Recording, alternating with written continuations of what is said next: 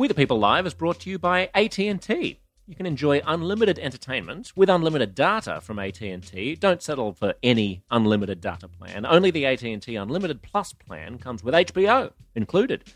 Learn more at att.com/unlimited. After 22 gigabytes of data usage, AT&T may slow speeds. Credits for HBO start within 2 bills. Channels available are subject to change. Charges, other usage and restrictions apply, of course. See att.com/unlimited for details.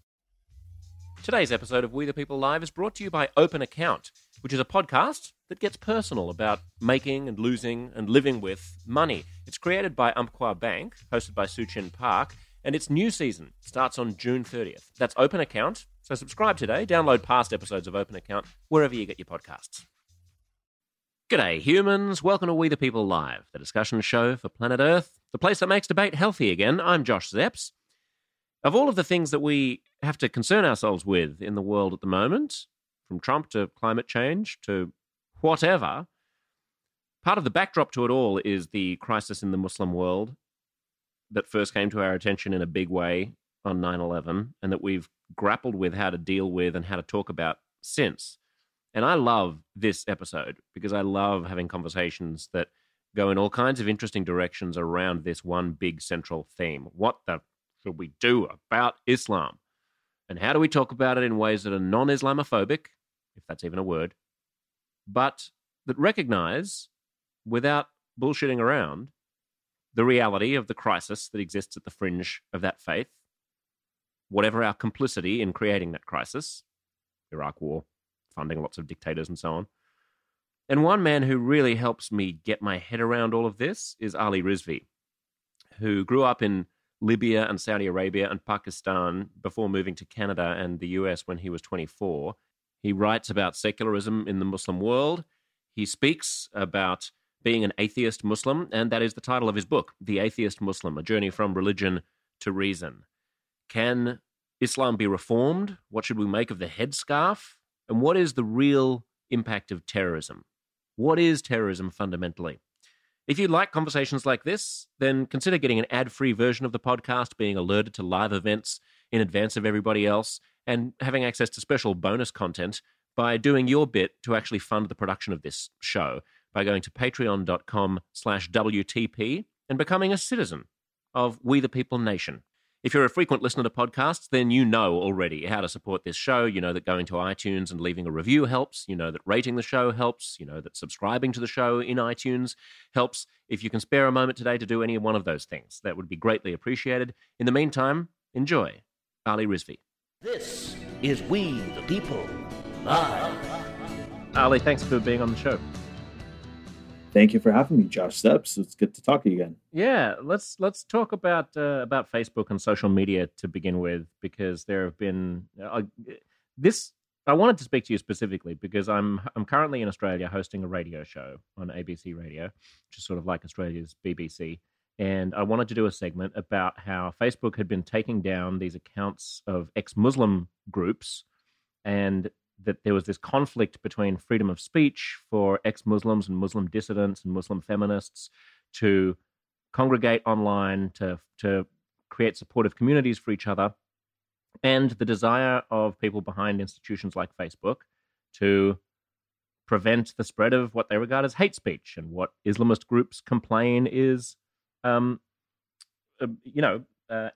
speech, Islamophobic speech. And when I pitched this as a story to do on the radio, one of the producers said, "But that's pretty Islamophobic, isn't it?"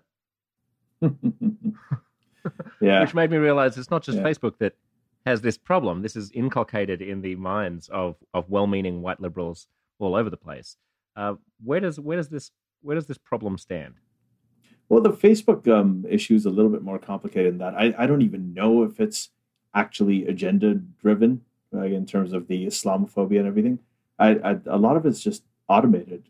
They have, I guess, so many followers that if enough people complain about a post, or if enough people report a page or a post, then their algorithm just takes a page down. So this has happened to a page called, actually, it's the largest online group for atheists. It's called Atheist Republic, and it's got over 1.6 million followers.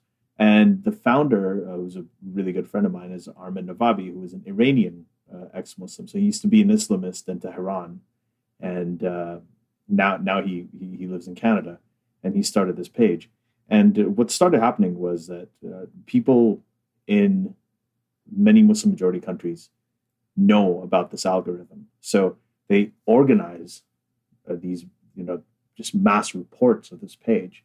So loads of them will get together and report the page by the hundreds and thousands. I mean, there are actual Facebook pages where these people get together to report pages that they don't like. So they're called... the irony of getting together to build a Facebook page to take down other Facebook pages, which are saying things that you don't like. Right. I mean, there's a Facebook page, for instance, that says, the pages are called something like Take Down Anti-Islam Posts. And they've got thousands of members. They all get together. They post a page there. Everybody goes and mass reports it. And the algorithm, the Facebook algorithm, essentially takes it down. And then what we did was we actually did get in touch with some people at Facebook, or people who we know work there. And we made them aware of this problem. So now Atheist Republic is back. But a lot of the smaller pages who don't have friends and contacts who work at Facebook have still been taken down. And it's really unfortunate because Facebook is actually the forum where a lot of dissidents and a lot of sort of political dissidents in countries where they're oppressed and where they're censored, they get together. As you know, the Egyptian revolution that was started by the Tahrir Square protest, started by Wael Ghanim, started on Facebook. He even said that I want to shake Mark Zuckerberg's hand. Now the situation's a little bit different. I mean, that's the exact thing that's being cracked down. I mean, aren't there, when you complain about a page, aren't there checkboxes that you have to check as to why it's offensive? And couldn't you just make it the case that couldn't you just put religion out of the bounds of of what is considered hate speech? It's like this idea that, Dawkins always talks about, you can't offend ideas. Religions are a set of ideas. You can be denigrating towards groups of people, and maybe that should be impermissible, but they should have different checkboxes for, like, this page is hate speech against individual human beings and is threatening towards human beings' lives, versus this offends me because it offends a set of ideas. And if it's the latter, that shouldn't be grounds to complain about a page. And if they claim that it's the former, but it's actually the latter, then Facebook should have mechanisms to quickly resolve that and realize that it's actually not a hate speech page. It's just ex-Muslims. They do to some extent, and like I said, the Atheist Republic page is back. The ex-Muslims of North America page was also taken down in the same way. But I think well, first of all, I don't think the people reporting this really care. When they have to check boxes, they could even check something like this page promotes violence. But that would be a quicker thing to falsify. That would be a quicker thing for Facebook to falsify.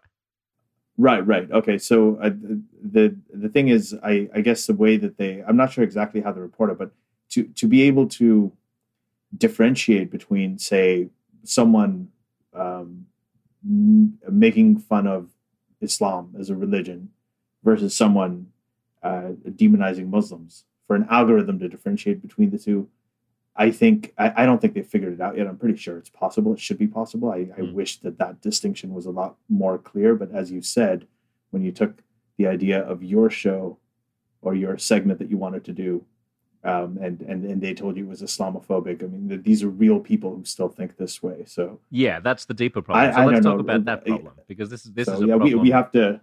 Yeah, no, it'll take a while for it to get to the algorithms.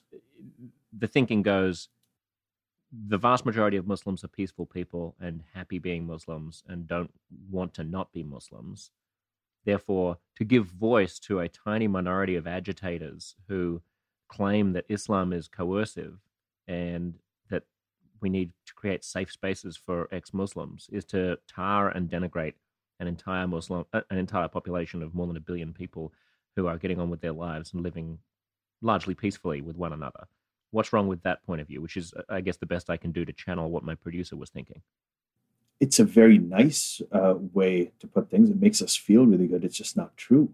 And the people who are giving Islam a bad name and associating Islam with terrorism and violence are not people like you and me or people who criticize Islam or write books about it or put up memes on Facebook, they're actually the terrorists. The terrorists, the people who do this, they're going out there and, well, let's look at it from a non-Muslim's point of view. A non-Muslim, the last couple of years, they watch TV, they see Paris, they see Brussels, they see San Bernardino, they see Orlando, and on and on and on, Nice. And they see these people saying Allahu Akbar and killing people. They see them quoting verses from the Quran, the words of which actually match the actions, literally. And they see these terrorists, the people who are committing these actions, associating the religion with terrorism. Now, the reaction is that, you say, okay, this is terrible. There is a common denominator here. All of them, they have, the underwear bomber was black, Jose Padilla was Hispanic. The Boston Marathon bombers literally came from the North Caucasus, like the place where Caucasians are named for, right? That's where they came from. So there is obviously not a racial component. I mean, there's not a racial common denominator. There's only one common denominator. It's Islam. And no matter how liberal you are and how much of a hippie you are, in your mind, you're going to recognize that. So you go and you ask your nice, moderate Muslim neighbor, guys here, this is by all means peaceful. All they want is the best for their kids. They want the same thing that you do. And you ask them, and they tell you, well, no, that's not real Islam. What these terrorists are doing, this does not represent me. And then you ask them about the verses in the Quran. Well, it does say this in the Quran. Do you believe this stuff is the word of God? They're like, well, yeah, of course. The Quran is the word of God. That I agree with. So they revere the same book that the extremists are using to justify murder.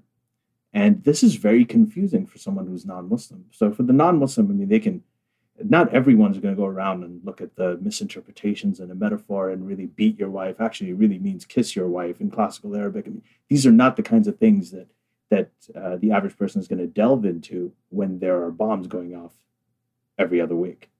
So this is a problem. Anybody who says it's the media and it's Islamophobes and it's people not giving unopened Diet Coke cans to people who want them, or whatever the issue is. What's the unopened Diet Coke? No, you don't analogy? know that story? No, I didn't know. There was a lady. There was a Muslim lady who was on a plane, and she requested an unopened Diet Coke can because they open it and give it to you. And the flight attendant refused, and she wore a headscarf, and she was very obviously Muslim. So that became an issue, and she said something rudely, and it became a big sort of Islamophobia story.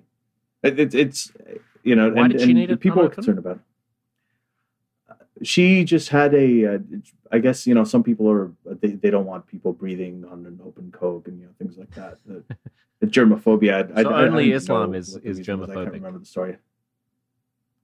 Yeah, well, I mean, I wouldn't say that had anything. This has nothing to do with Islam, Josh. Yeah, but she was just visibly Muslim, and she felt discriminated against, and she probably was. I mean, apparently the flight attendant said something that was rude that had to do with her appearance. Oh, I see. If I'm remembering take the correctly, fucking Coke, you fucking towelhead. You're not supposed to say that if you're working on an airline. Yeah, It's inappropriate.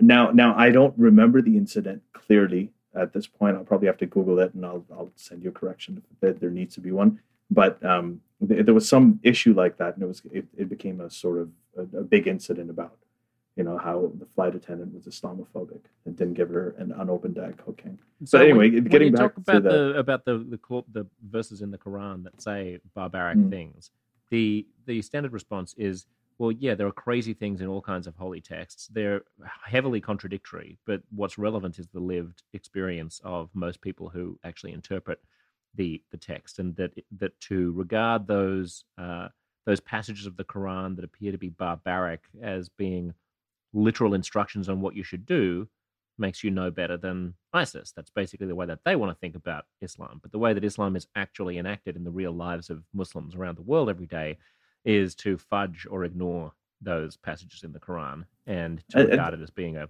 religion of peace. That's perfectly fair. That's right in the sense that most Muslims are not the kind of people who are going to go and follow the most violent things in the Quran and go out and commit these acts or have multiple wives or behead disbelievers. However, just a question. Do you know any Jewish people who eat bacon? Yes. You do. Okay, so I know a lot of Jewish people who eat bacon, like a lot of them. So I could say that, hey, listen, most of my Jewish friends eat bacon, so Judaism's okay with bacon. Would that be accurate? No. Because, just because a lot of people are eating bacon doesn't mean that suddenly the Torah and the Jewish religion is now okay with bacon. And that's a distinction. When we talk about a religion, you can talk about it in two ways. And you can talk about it, you can judge it by the actions of its adherents, right? Or you can judge it by the content of its canonical texts.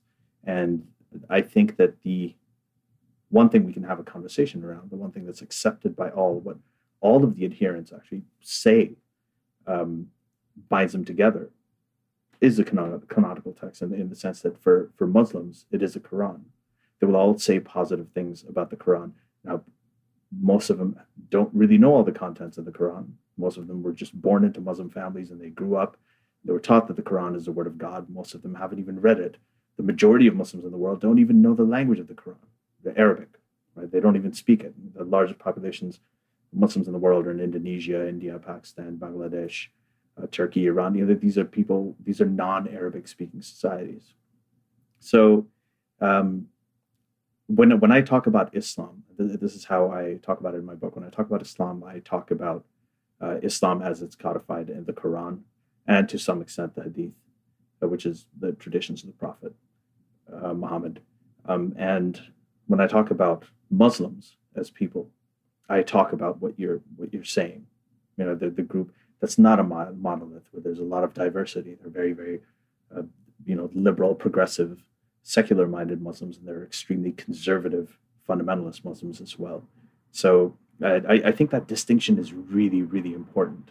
Islam is an idea. Aren't there more distinctions than just that? There is the distinction between Islam as an ideal. And I take your point that, I think it's a well-made point that the extent to which moderate religious people of any faith are moderate is not because they're hewing more closely to their religion. It's because they're just ignoring bits of the religion. Ignoring so when people talk about how, most religious people aren't crazy. Most religious people think religion is a perfectly amenable and acceptable framework for life in the 21st century.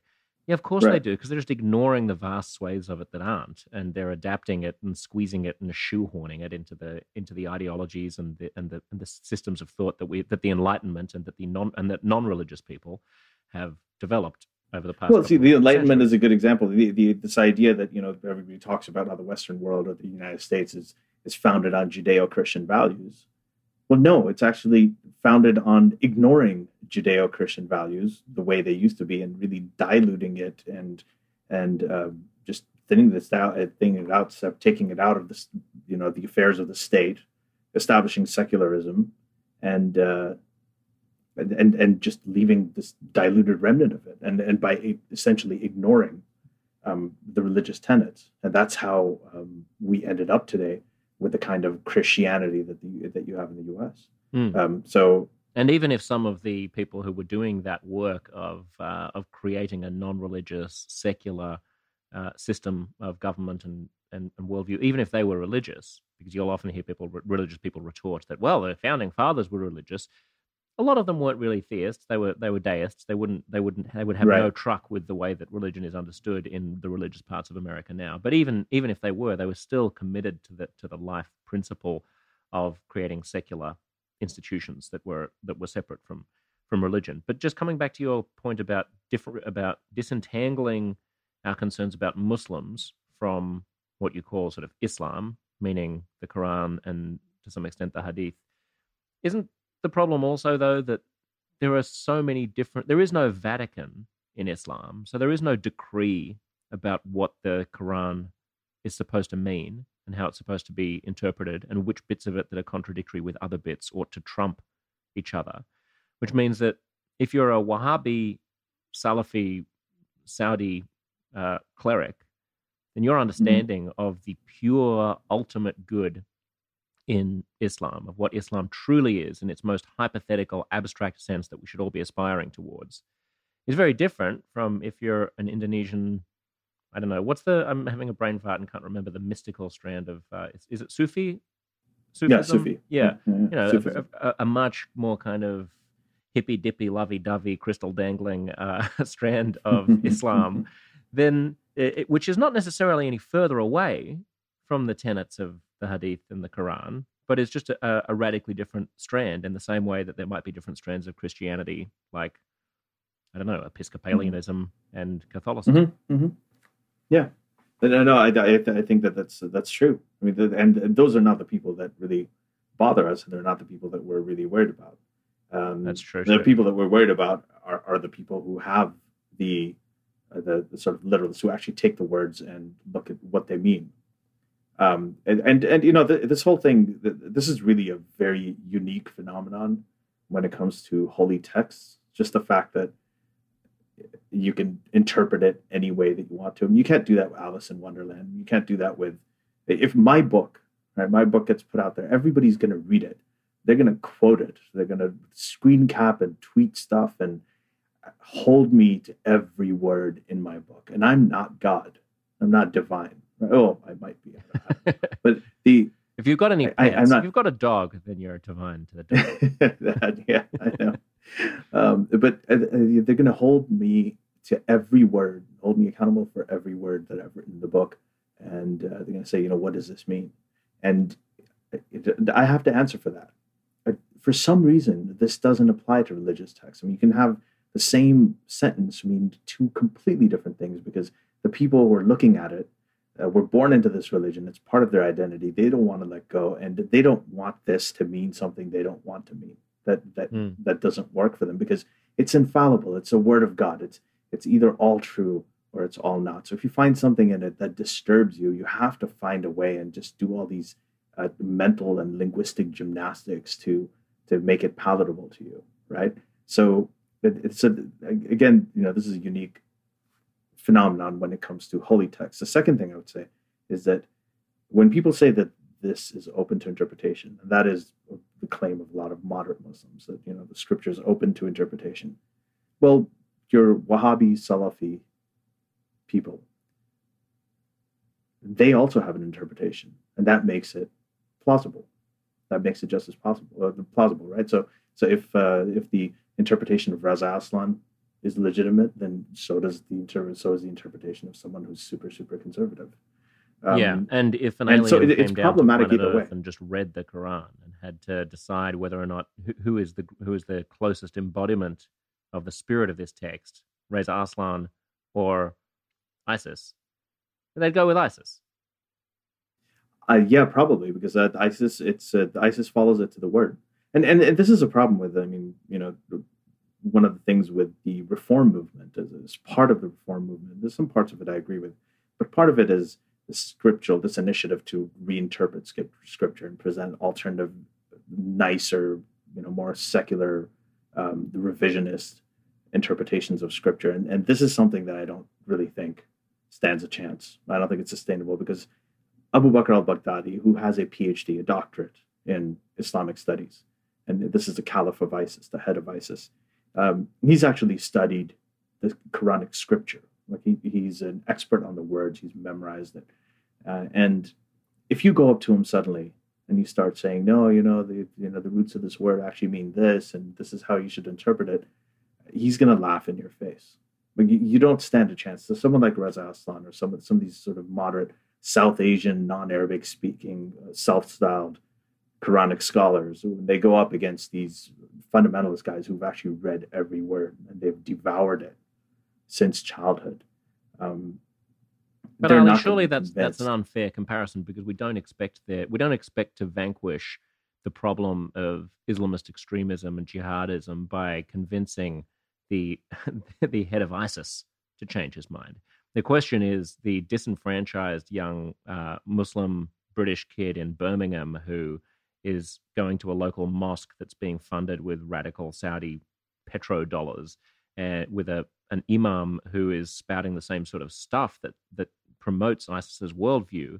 Is there a way to get to him? Because this kid doesn't yet know the ins and outs of the Quran and is amenable to alternative interpretations. The way to get to them is to get them to think differently. So this is what I think about reform. I don't think Islam, the religion, can be reformed. I just don't. I don't think that's going to happen when you have immutable scripture. But I think that Muslims, the way that Muslims think, especially young Muslims think, I think that is amenable to reform.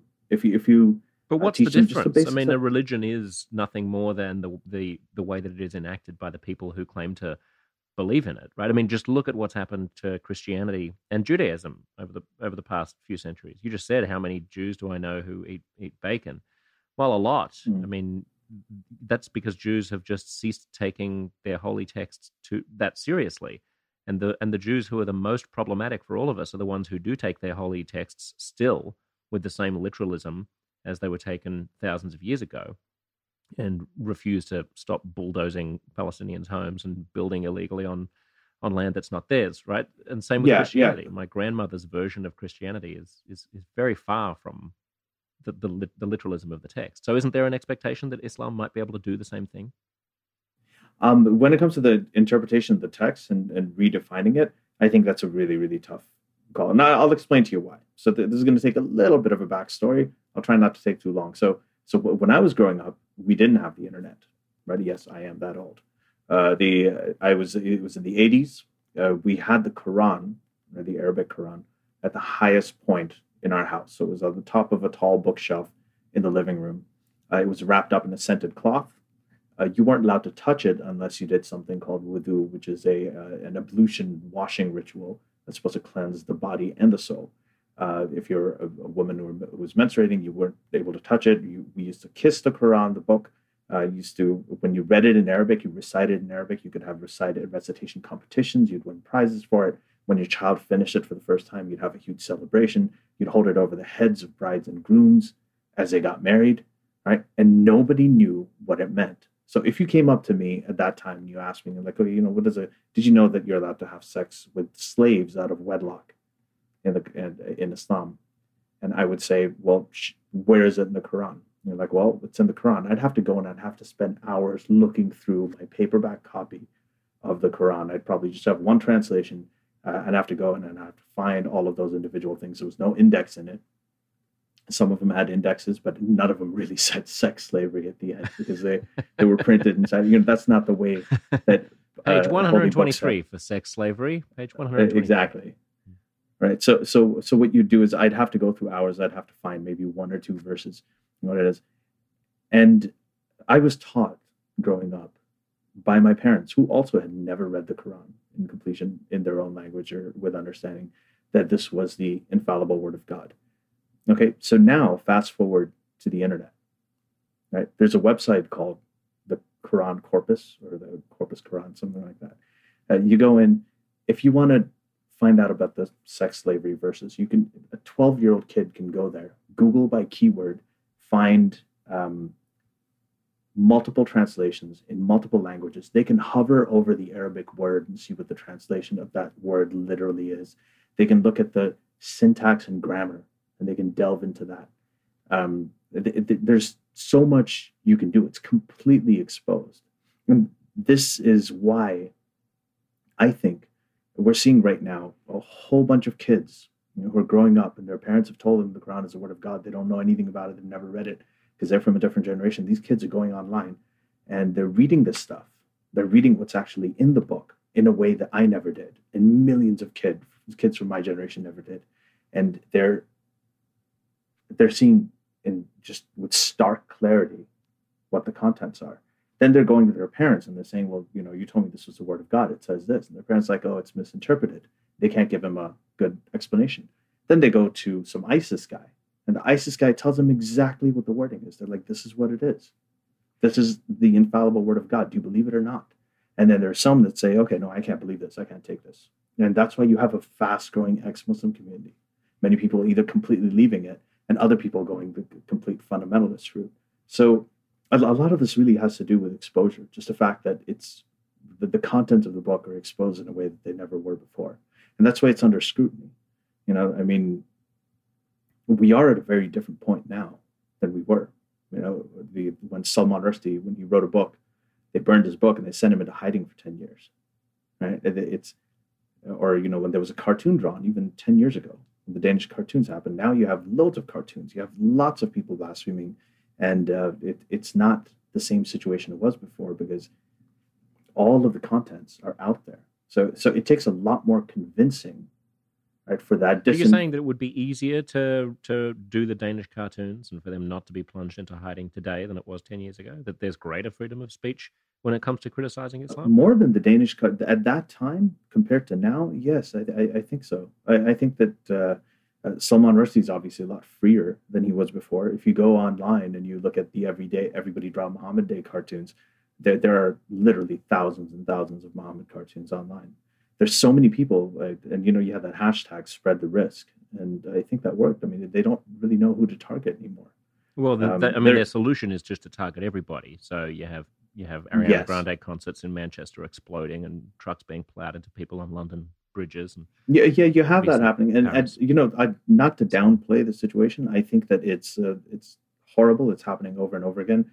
They are now just driving trucks into crowds, and it's horrendous. There's a huge death count, but there's another way to look at it: is that you have more of these lone wolf attacks. You don't have a central kind of organization, the kind of thing you had for the 9/11 attacks, or the kind of things that you had for the British subway, the tube attacks, right, on the July 7th attacks. You don't have that now. Now what they're doing is you've got an underwear bomber who's failed. You have the Times Square guy, Faisal Shahzad, who failed. You've got people driving trucks into places. You've got, even death counts. It's obviously one death is too many when it comes to this, and the fear is obviously, the terror is as stark as ever, but the methods that they're using and the lack of communication they have, and the decentralization of it, and just the fact that there's all these lone actors just working with improvised devices at home is it's definitely, I hate to use the word improvement here. It's just, you heard it here first, folks. Ali Rizvi thinks there's no problem with terrorism and that terrorism is just fine. You are a monster, sir. You are a monster. How dare you?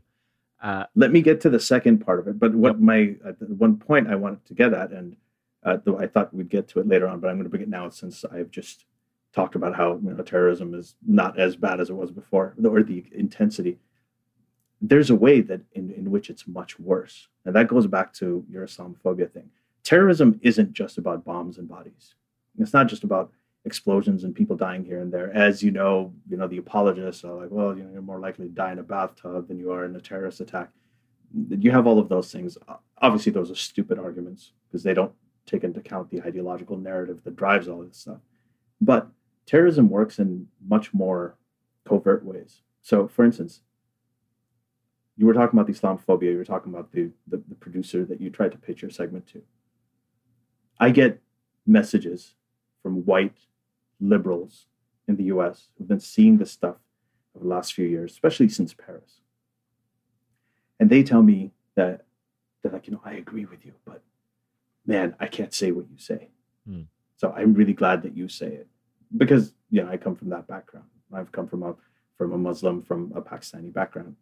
You look like you'd get picked out of a lineup at the airport at the TSA, right? Whereas I drew straight through, so I can't say it. Yeah. But I do say it anyway. But you're right that it's difficult. I get a lot of shit when I do. Yeah, so but that's one of the most common messages I get from these people. I had a guy came up to me. I did an event with Armin, the founder of Atheist Republic, at the University of Toronto a couple of weeks ago, called "Young Muslims Leaving Islam: The Importance of Freedom of Speech for Apostates." That was the name of the event. After the event, this guy came up to me. He was studying religious studies at the university, and he said, I really like Sam Harris. I like a lot of things that Sam Harris says, but I never share his stuff because if I do, all my friends will descend on me. I'm a liberal. All my friends are liberals. They will just call me an Islamophobe and a bigot. And I might get the consequences for my workplace. If they have my work people, if they see whatever, they're going to descend on me too. But when you say something, when you post something, and he was talking to me, it's like I share it. I'm comfortable with it. So that's Josh Steps, how terrorism works. That when you censor yourself because of what I call Islamophobia, the fear of being called Islamophobic or being called bigoted, when you hold back what you really think, when you don't stand up for your values, when you condemn misogyny when it comes from Christian fundamentalists or from Donald Trump or anti-Semitism when it comes to the KKK, but the exact same things in the Quran, you just back off and say, hey, sorry, I got to respect their religion. It's a different culture. That's terrorism at work. You're not. Well, let me quibble with that framing. Okay. Finish the and then I'll. Sorry, I just wanted to give one example since we were talking about the cartoons. Is that when you decide not to print the Charlie Hebdo cartoons the morning after the attack, right, in your paper, even though that is a subject of the main news story, and over a dozen cartoonists were gunned to death in the name of Allah because of those cartoons, and you don't print them because you feel like that would inflame people, or you feel like you that would radicalize more Muslims. You're not curbing terrorism; you're a victim of it. Yeah, agreed. These people and you're actually enabling it. So. You're actually enabling it. Right. Pardon the interruption, but right now at AT&T you can get unlimited data and never pay overages again. Enjoy unlimited entertainment, surf, shop, binge, listen, navigate, stream, all that stuff. That means unlimited We the People Live, for the record, streaming anywhere. And did we mention that only the AT&T Unlimited Plus plan comes with HBO included? Well, it does. Learn more at att.com/unlimited so you can enjoy your data and entertainment. After 22 gigabytes of data usage, AT&T may slow speeds. The plan includes Stream Saver, and videos will stream in standard definition unless you turn it off. Credits for HBO start within 2 bills. Channels available are subject to change. Charges, other usage and restrictions apply, of course. See att.com/unlimited for details. So I think there are a couple of... I think you're conflating a couple of things. One is the security threat and terrorism. So after Charlie Hebdo, I was working at HuffPost Live at the time, and I argued that really all the big media institutions in the world should form a kind of what I call a cartel of freedom, a free speech cartel, where the moment something like Charlie Hebdo happened and people were attacked violently, or a fatwa was issued for someone writing a novel, that we should have all the big major media institutions in the world pledge that when that happens, the next day they are going to publish it on the front page, and they're going to show it on CNN, and they're going to show it everywhere, so that it becomes almost a self-detonating bomb where it's like the spread the risk thing that you were saying, where editorial decisions can be removed from the equation altogether, and every Islamist knows that whichever infidel they kill, that infidel's speech is then going to be amplified a millionfold and promoted across the world, so that it's going to be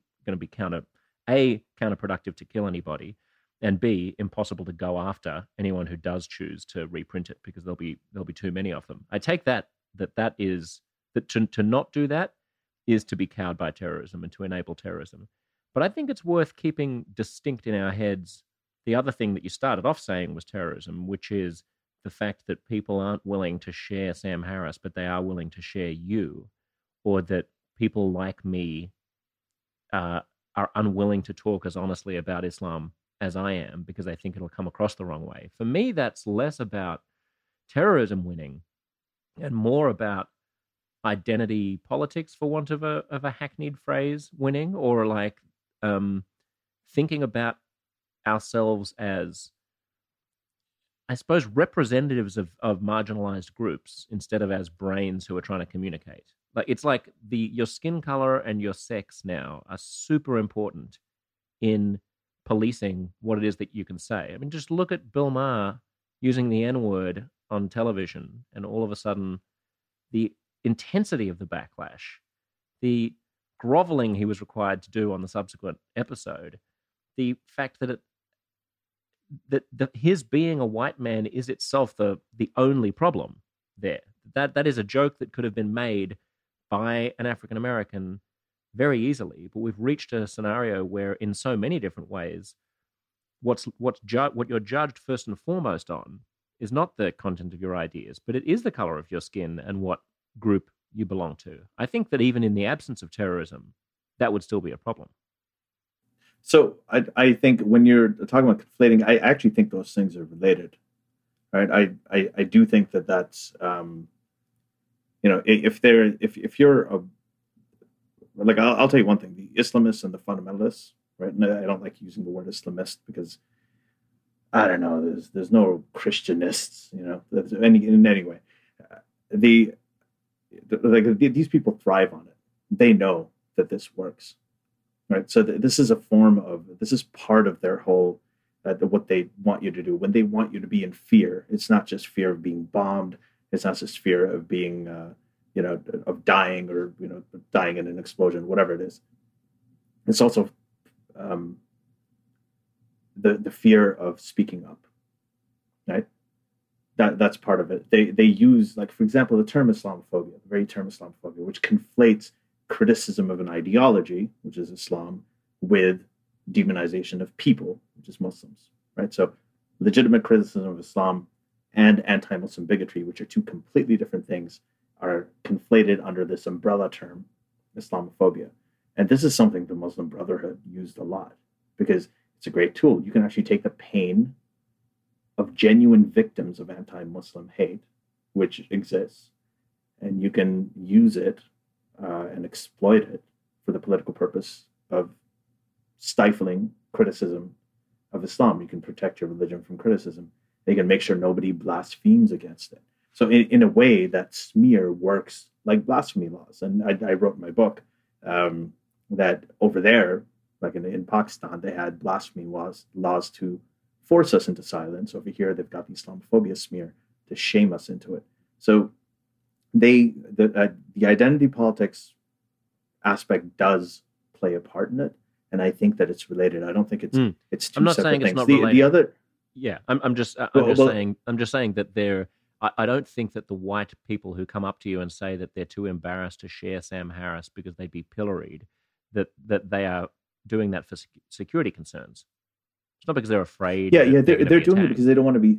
They don't want to be because we have smeared, established. Yeah, right? We have established a consensus in white liberal circles that anytime you criticize minority groups, especially ones that are implicated in our guilt about colonialism, about our colonial past, especially ones that are majority brown people, the moment you criticize them, you've triggered a tripwire, and you're on dangerous ground. But it's not terrorist. It's not dangerous ground because of terrorism. It's dangerous ground because of our own inability to speak in bullshit free ways with one another, and to be guilty. What I'm doing is, like, when you say terrorism, it's not terrorism. You're thinking of terrorism as that the definition of the word, that is violence and people dying, right? So that's not that. I'm broadening the definition of terrorism. I'm saying there's not just people dying. It's not just a dead body here or there, right? I'm saying that terrorism is, zoom out a little bit and look at this as part of, if there's any tool that they know works, if there's any tool that they know keeps you down, what are your fundamental values here? Free speech, being able to stand up for your values, not judging things by the color of judging people by the color of their skin. These are the things that are part of the liberal conscience. And these are all things that liberals are now compromising on, largely for fear. Right, I see. It's a kind of intellectual terrorism Muslims, that uses the same playbook as literal terrorism, but in the landscape of ideas instead of the landscape of things. Right, and the idea is and that's really what I mean. Do you think that the terrorists know they're not going to physically be able to destroy the Western world? They're not going to be able to wipe out and kill everybody with dirty bombs. I think they gave up on that hope a very long time ago. Now they're driving trucks into crowds, so they've clearly demoted themselves in terms of their methodology, right? In a lot of ways. So, but what they do know is they know that there are certain values that the West holds very dear, and they can chip away at it, right? That's terrorism. I mean, now terrorism is different. It's not necessarily violent. There's cyber terrorism. There's the hacking of elections. I mean, these are forms of just creating fear among people, right? Right, but to I'm just advance saying a political purpose. I'm just saying that when you say terrorists know that they're not going to blow up the world, that's still that you're still using the subset of people as who are terrorists as the actors in this analogy. Right. What's actually interesting about your analogy is that it's the non-terrorists. No, I mean, you're right that I did kind of go into that definition of it, but what I really want to do is I want to zoom out. I want to broaden the definition, and I want people to start thinking of terrorism as more than just a bomb here or there. Right, and I want them to start thinking of people who would never dream of being physically violent towards another person, who are nonetheless partaking in a kind of a kind of psychological warfare and intellectual terrorism by making it forbidden to raise legitimate concerns about the civil war that's taking place at the fringe of Islam.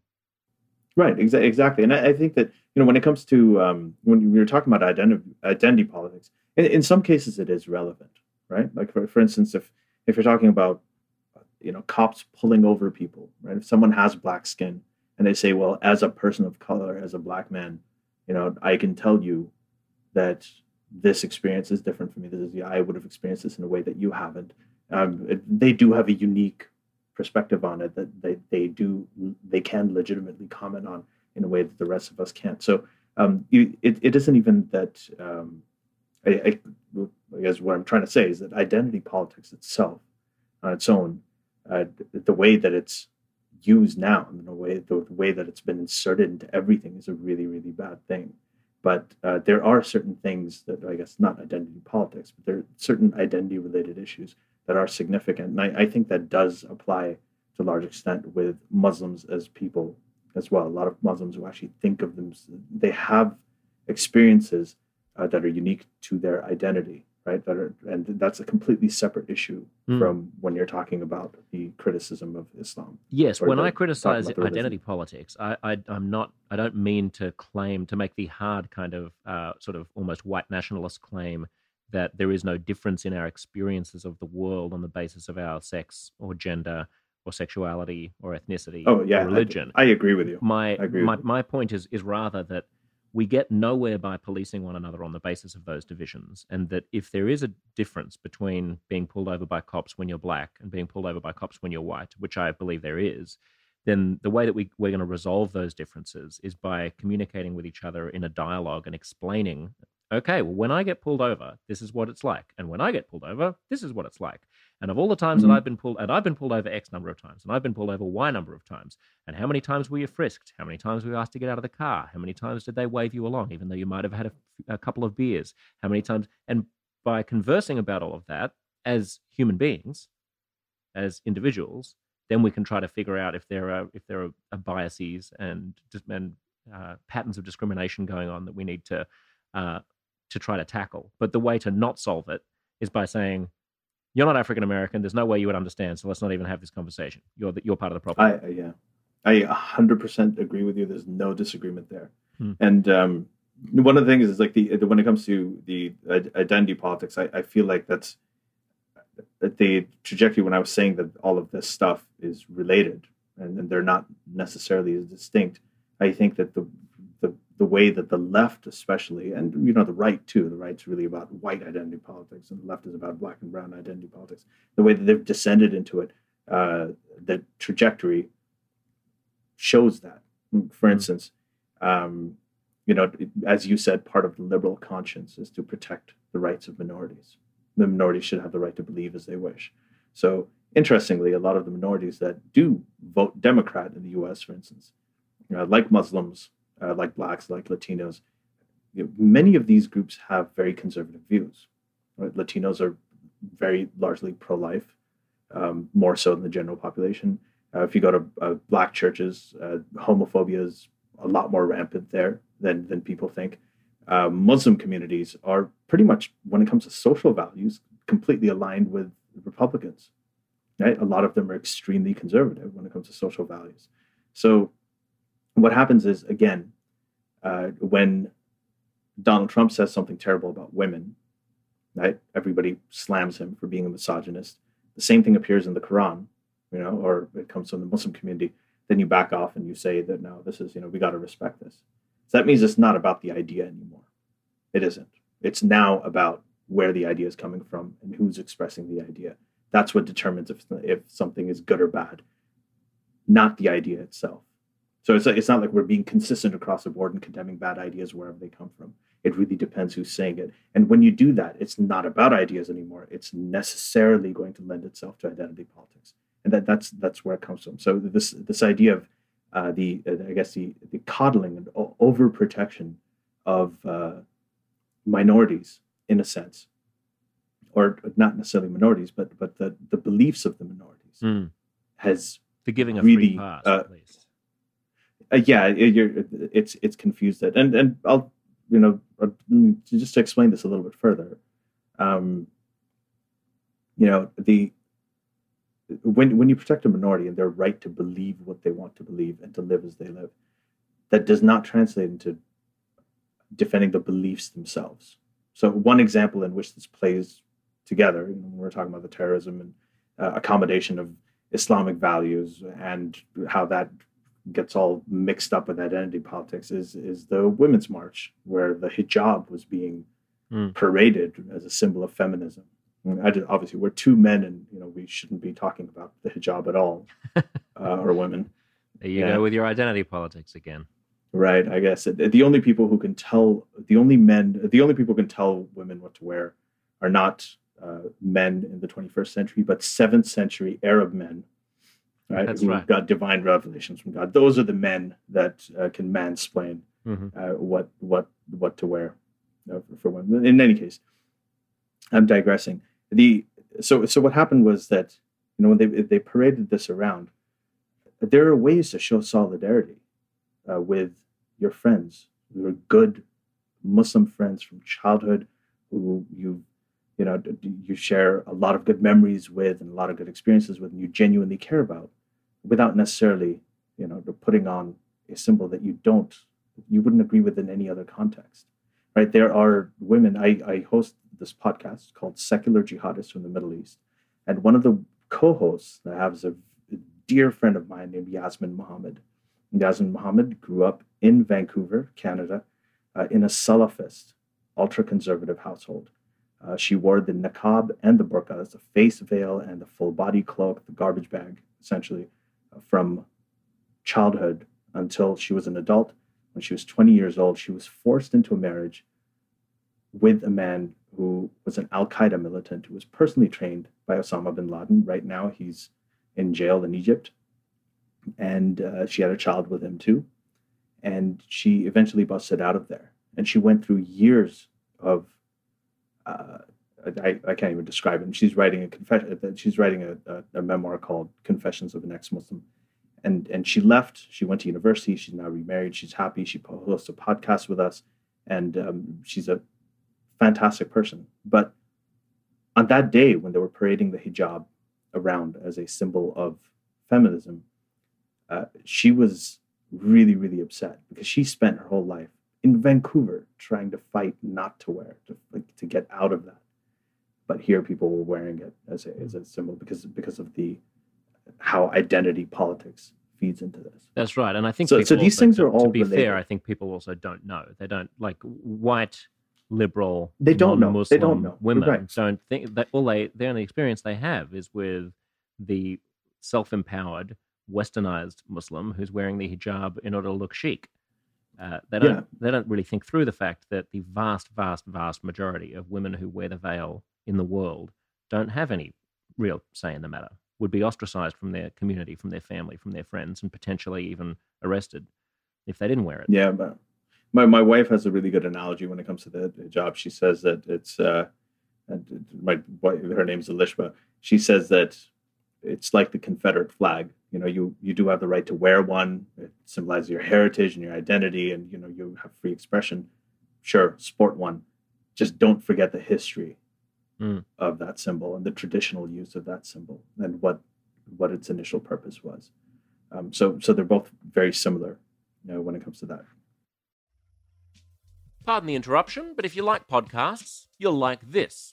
Because everyone's got a story about money, right? But your story is unique to you, whether it's your student loans, trying to reconcile an unexpected inheritance. Oh, that'd be nice, wouldn't it?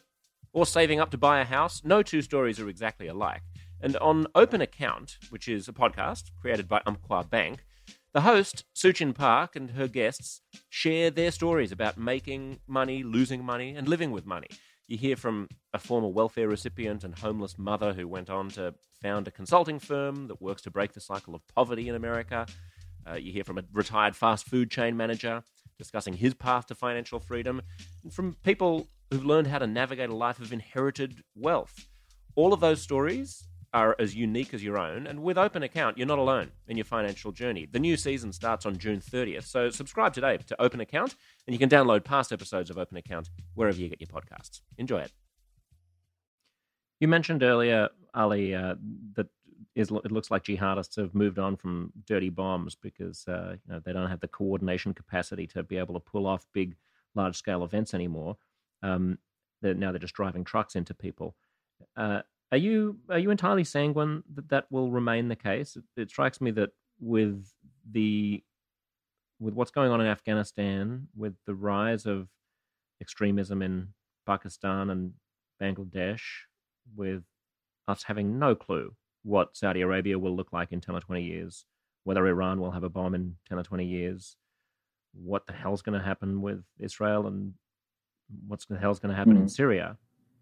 I'm not totally sanguine. Yeah. I don't think that this is really, when I say that, it's an observation, and I've got my fingers crossed as I say it.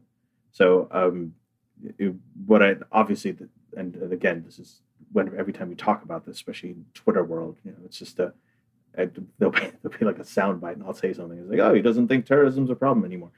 That's absolutely not what I'm saying. But I do think that we have had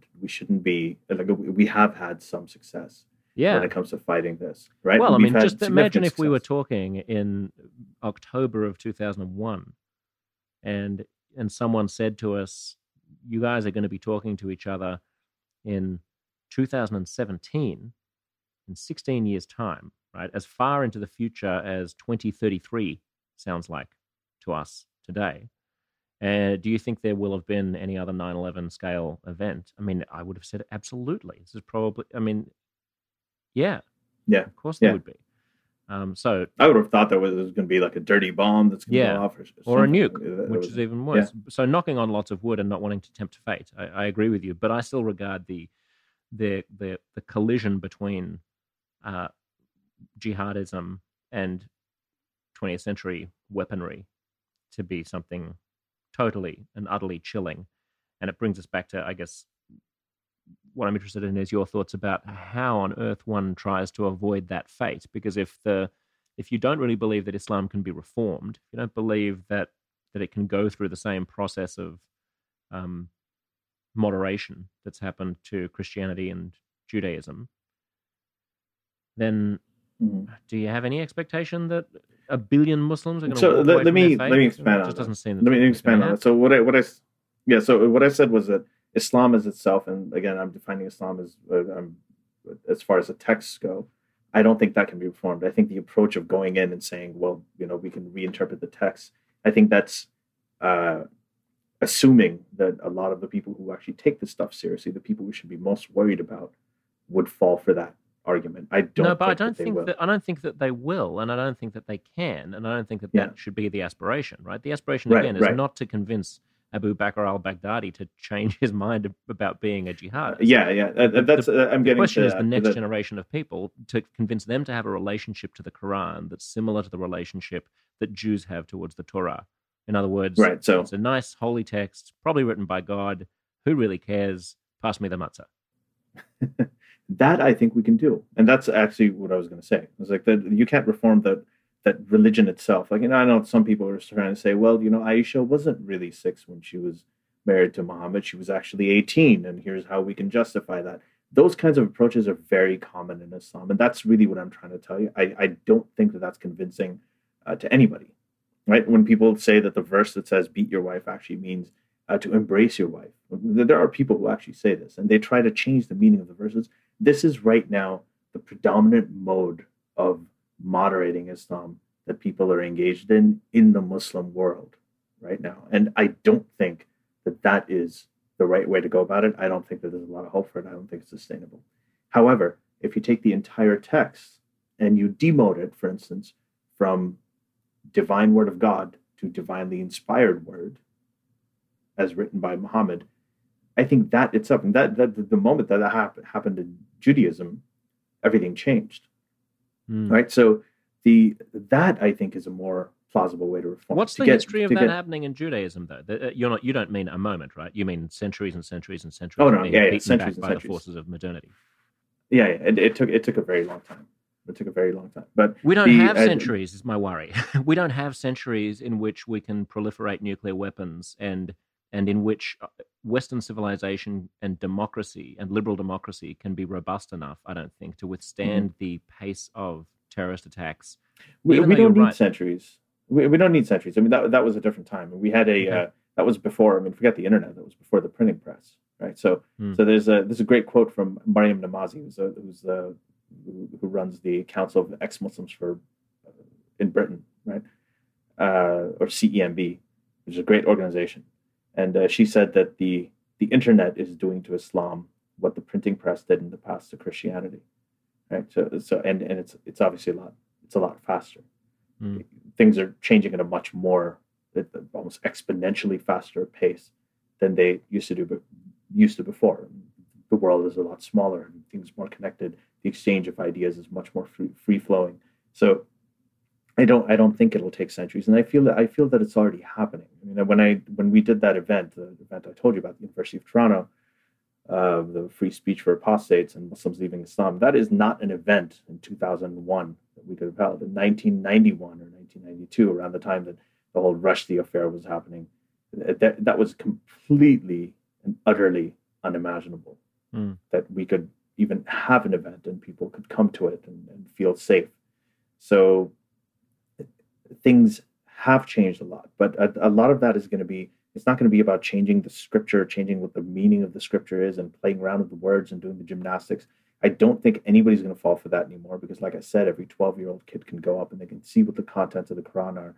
They can look at the scripture and they can make that decision for themselves. However, the way that it's the same thing. It's not a goal. It's a process. Critical thinking skills, scientific method, right? Valuing logic, valuing the scientific method and reading things, processing how you process information. These are the kinds of things that I think reforming the way that Muslims think versus reforming the scripture itself is, I think, the right approach. And reforming the way that Muslims think, that involves bringing in all these voices, it involves bringing in former Muslim voices and hearing their approach. The concern is that the internet is fantastic at facilitating this, but my concern is that the amount of energy on the side of pumping out Islamist narratives. I know you don't like the word Islamist, and we can touch on that as well. But no, that's fine. We can use conservative Muslim narratives just seems a lot more powerful around the world. I mean, here in our cloistered environment of secular humanists in North America and Australia, it might feel like we've got the upper hand. But I mean, if you start going on the internet and looking at explanations about Islam and the battle between Islam and the West, there's a tremendous. It's going to be a force for evil as much as it's a force for good, or at least a force for extremism. Right, they have a way more clout. I mean, you look at those ISIS videos and how slickly produced they are. I mean, that's just one example of it. But I think that's why we're fighting on the wrong. We're using the wrong tools to fight this. When we're talking about Muslim bans, when we're talking about walls and building walls, I mean, these are not things that are going to keep out ideas. These are not things that are going to keep out people getting radicalized, or again, they call it radicalized, just people getting more religious, really, on the internet, right? It's not going to do that. Even if you deport people, even if you throw people out, they threw Anwar al-Awlaki out, right? He went into Yemen.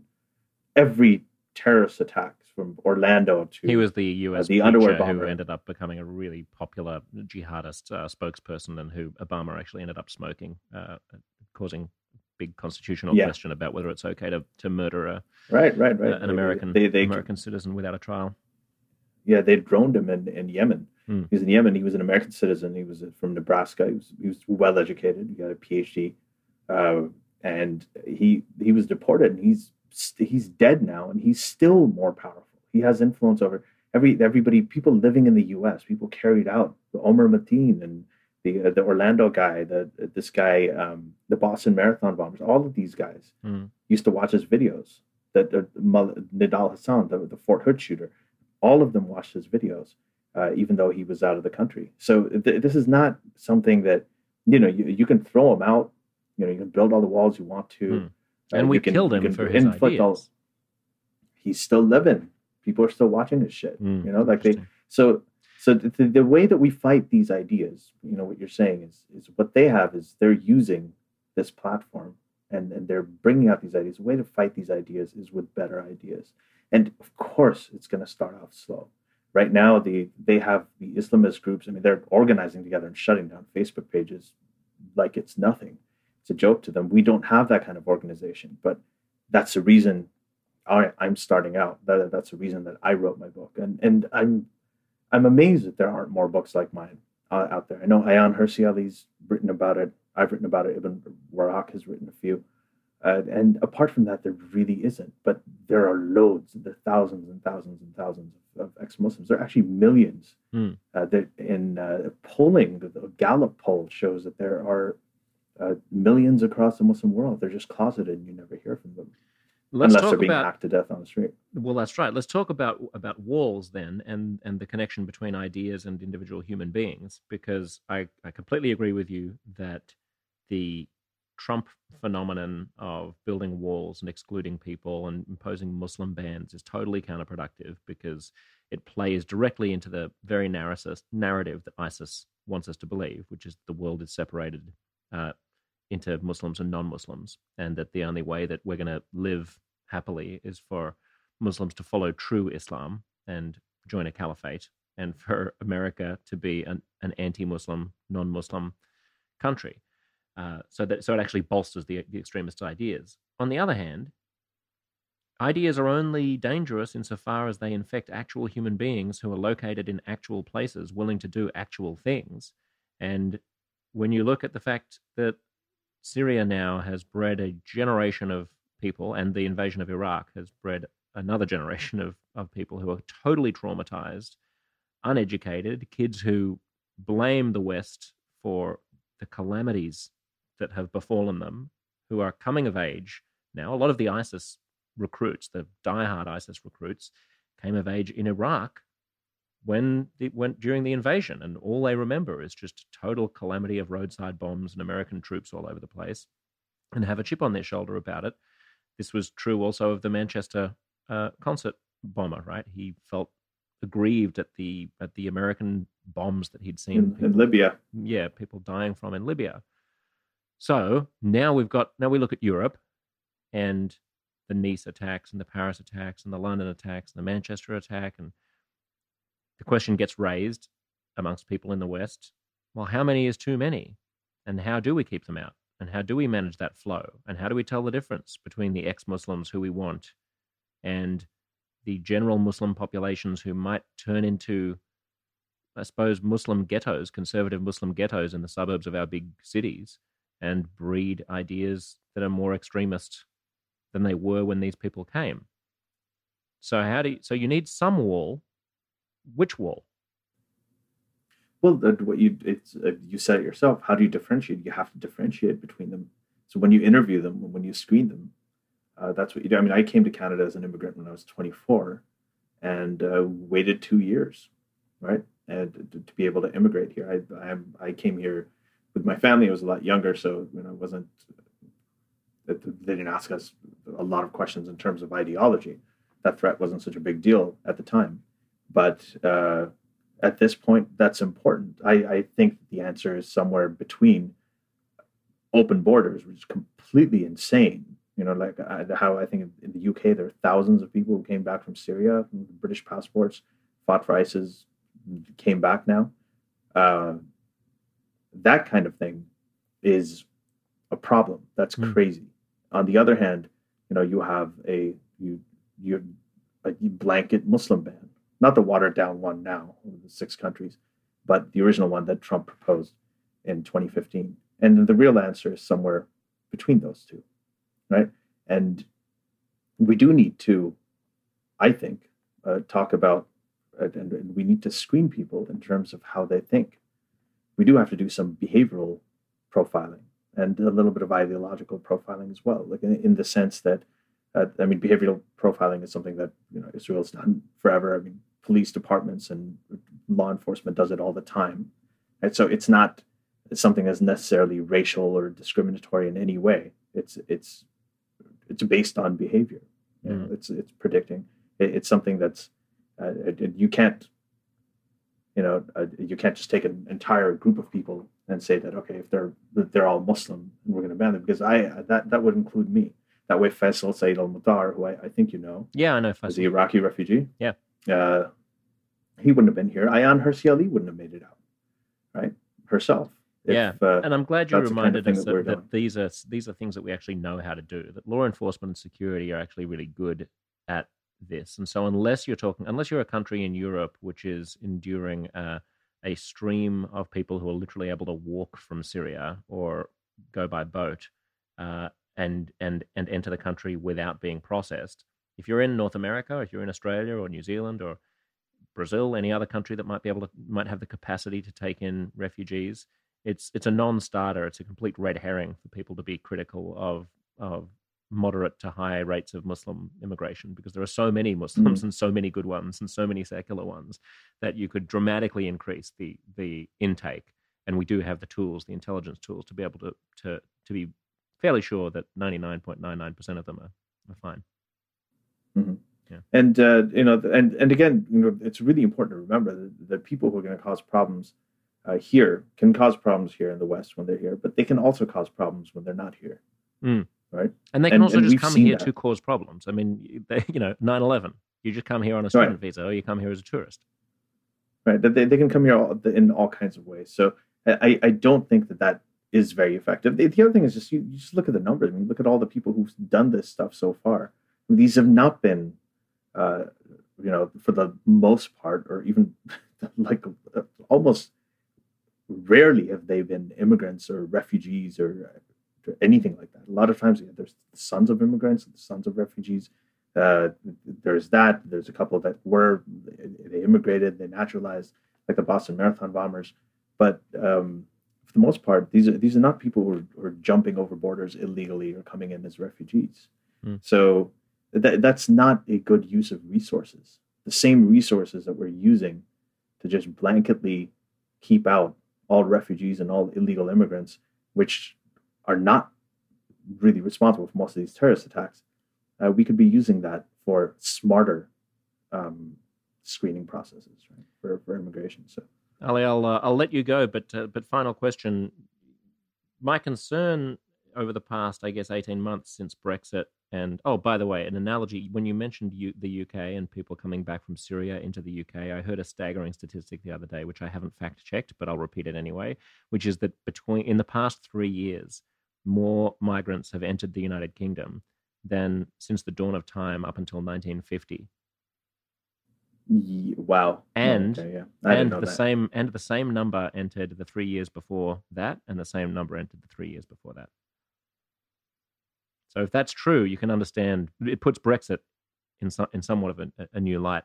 But either way, and I have to. So I got to say one thing though. I don't think it's. I think we need to stop.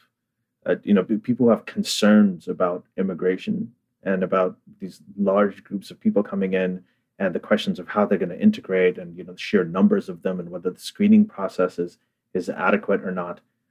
People have concerns about this. These are rational concerns. Like I may disagree with them in a lot of ways. I may not think that the ban is a good idea at all. I may not think open borders is a good idea at all. But I don't think we should treat this as bigotry. I agree, unless they are quite open about their bigotry. I mean, there are some people who I engage with on Twitter who are quite open that they want they think that majority white countries or exclusively white countries are better than other countries, and therefore we shouldn't be a melting pot. That's bigotry. Twitter is a cesspool of I don't know what Twitter. It's amazing. Like sometimes like you go through these days when you don't really have a lot to do, so you get into Twitter and then you start interacting with people, and you're like, oh my god, the world's so fucked up. And then you come into the real world. You're like, actually, it's not that bad. Coworkers, nobody's on Twitter. It's like, Twitter? Oh, really? Yeah. Who is that? Milo? Who is Milo? Nobody has any. Does he have a book? Where's his book? Where can I get his book? Does he have a Twitter account? Don't worry, he will soon. I know. So, but no, I know. I think that's a good thing for us to bear in mind. But my final question was just going to be that since Brexit and Trump, my worry has become less that the world is going to be undone by outside forces like terrorism or mass immigration, and more that we're going to we're going to blunder into undoing it ourselves because we are not mature enough to deal with a constant background din of terrorism, and we're going to allow ourselves to freak out and elect silly, unqualified extremists like Donald Trump and gradually undo the fabric of Western liberal democracy bit by bit. I'm not saying that I think that's going to happen. I'm saying that that previously it never even occurred to me as a possibility. And so, where's your head at with the fate of Western civilization, Ali? Are you an optimist or a pessimist? Josh, this is exactly what I was saying when I was talking about zooming out when it comes to the definition of terrorism. Is that the purpose of terrorism really is to have us unravel and compromise on all of the things that we hold dear and our values, whether it comes to, actually, you know what? Let me outsource this, and I'm going to quote Yuval Noah Harari on this. There's an analogy that he gave about how terrorism works. It's not. He said it's not the bull in the china shop yes. with the bee in its ear. Yeah, tell it. Yeah, sure. Do you want to say it? No, you go for it. I'm okay with it. So he said that it wasn't terrorism isn't the bull in the china shop that goes and destroys. It's the fly that's buzzing in the ear incessantly of the bull, right, in the china shop, that drives the bull so crazy that it goes and just destroys the whole thing. And this is what it is. What terrorists do, they're that fly that is buzzing in your ear and it's driving you crazy and it's causing you to overreact. And as Dr. Harari says, it captures your imagination and you start fearing the worst and you go and you essentially cannibalize yourself bit by bit. Mm. That is how this stuff works. And I do think, as I said, when people are too afraid to speak up, they're too afraid to stand up for their values, when they're too afraid to print cartoons, when they're like, oh, if we criticize Islam, it's going to radicalize Muslims too much. They're not curbing terrorism at all. They've become victims of it. That's Ali, how it works. Thanks for speaking up. Thanks for standing up. Thanks for being on We the People Live. Thank you, Josh.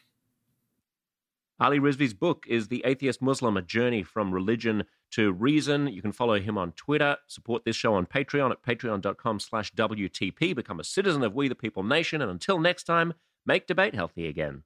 Bye.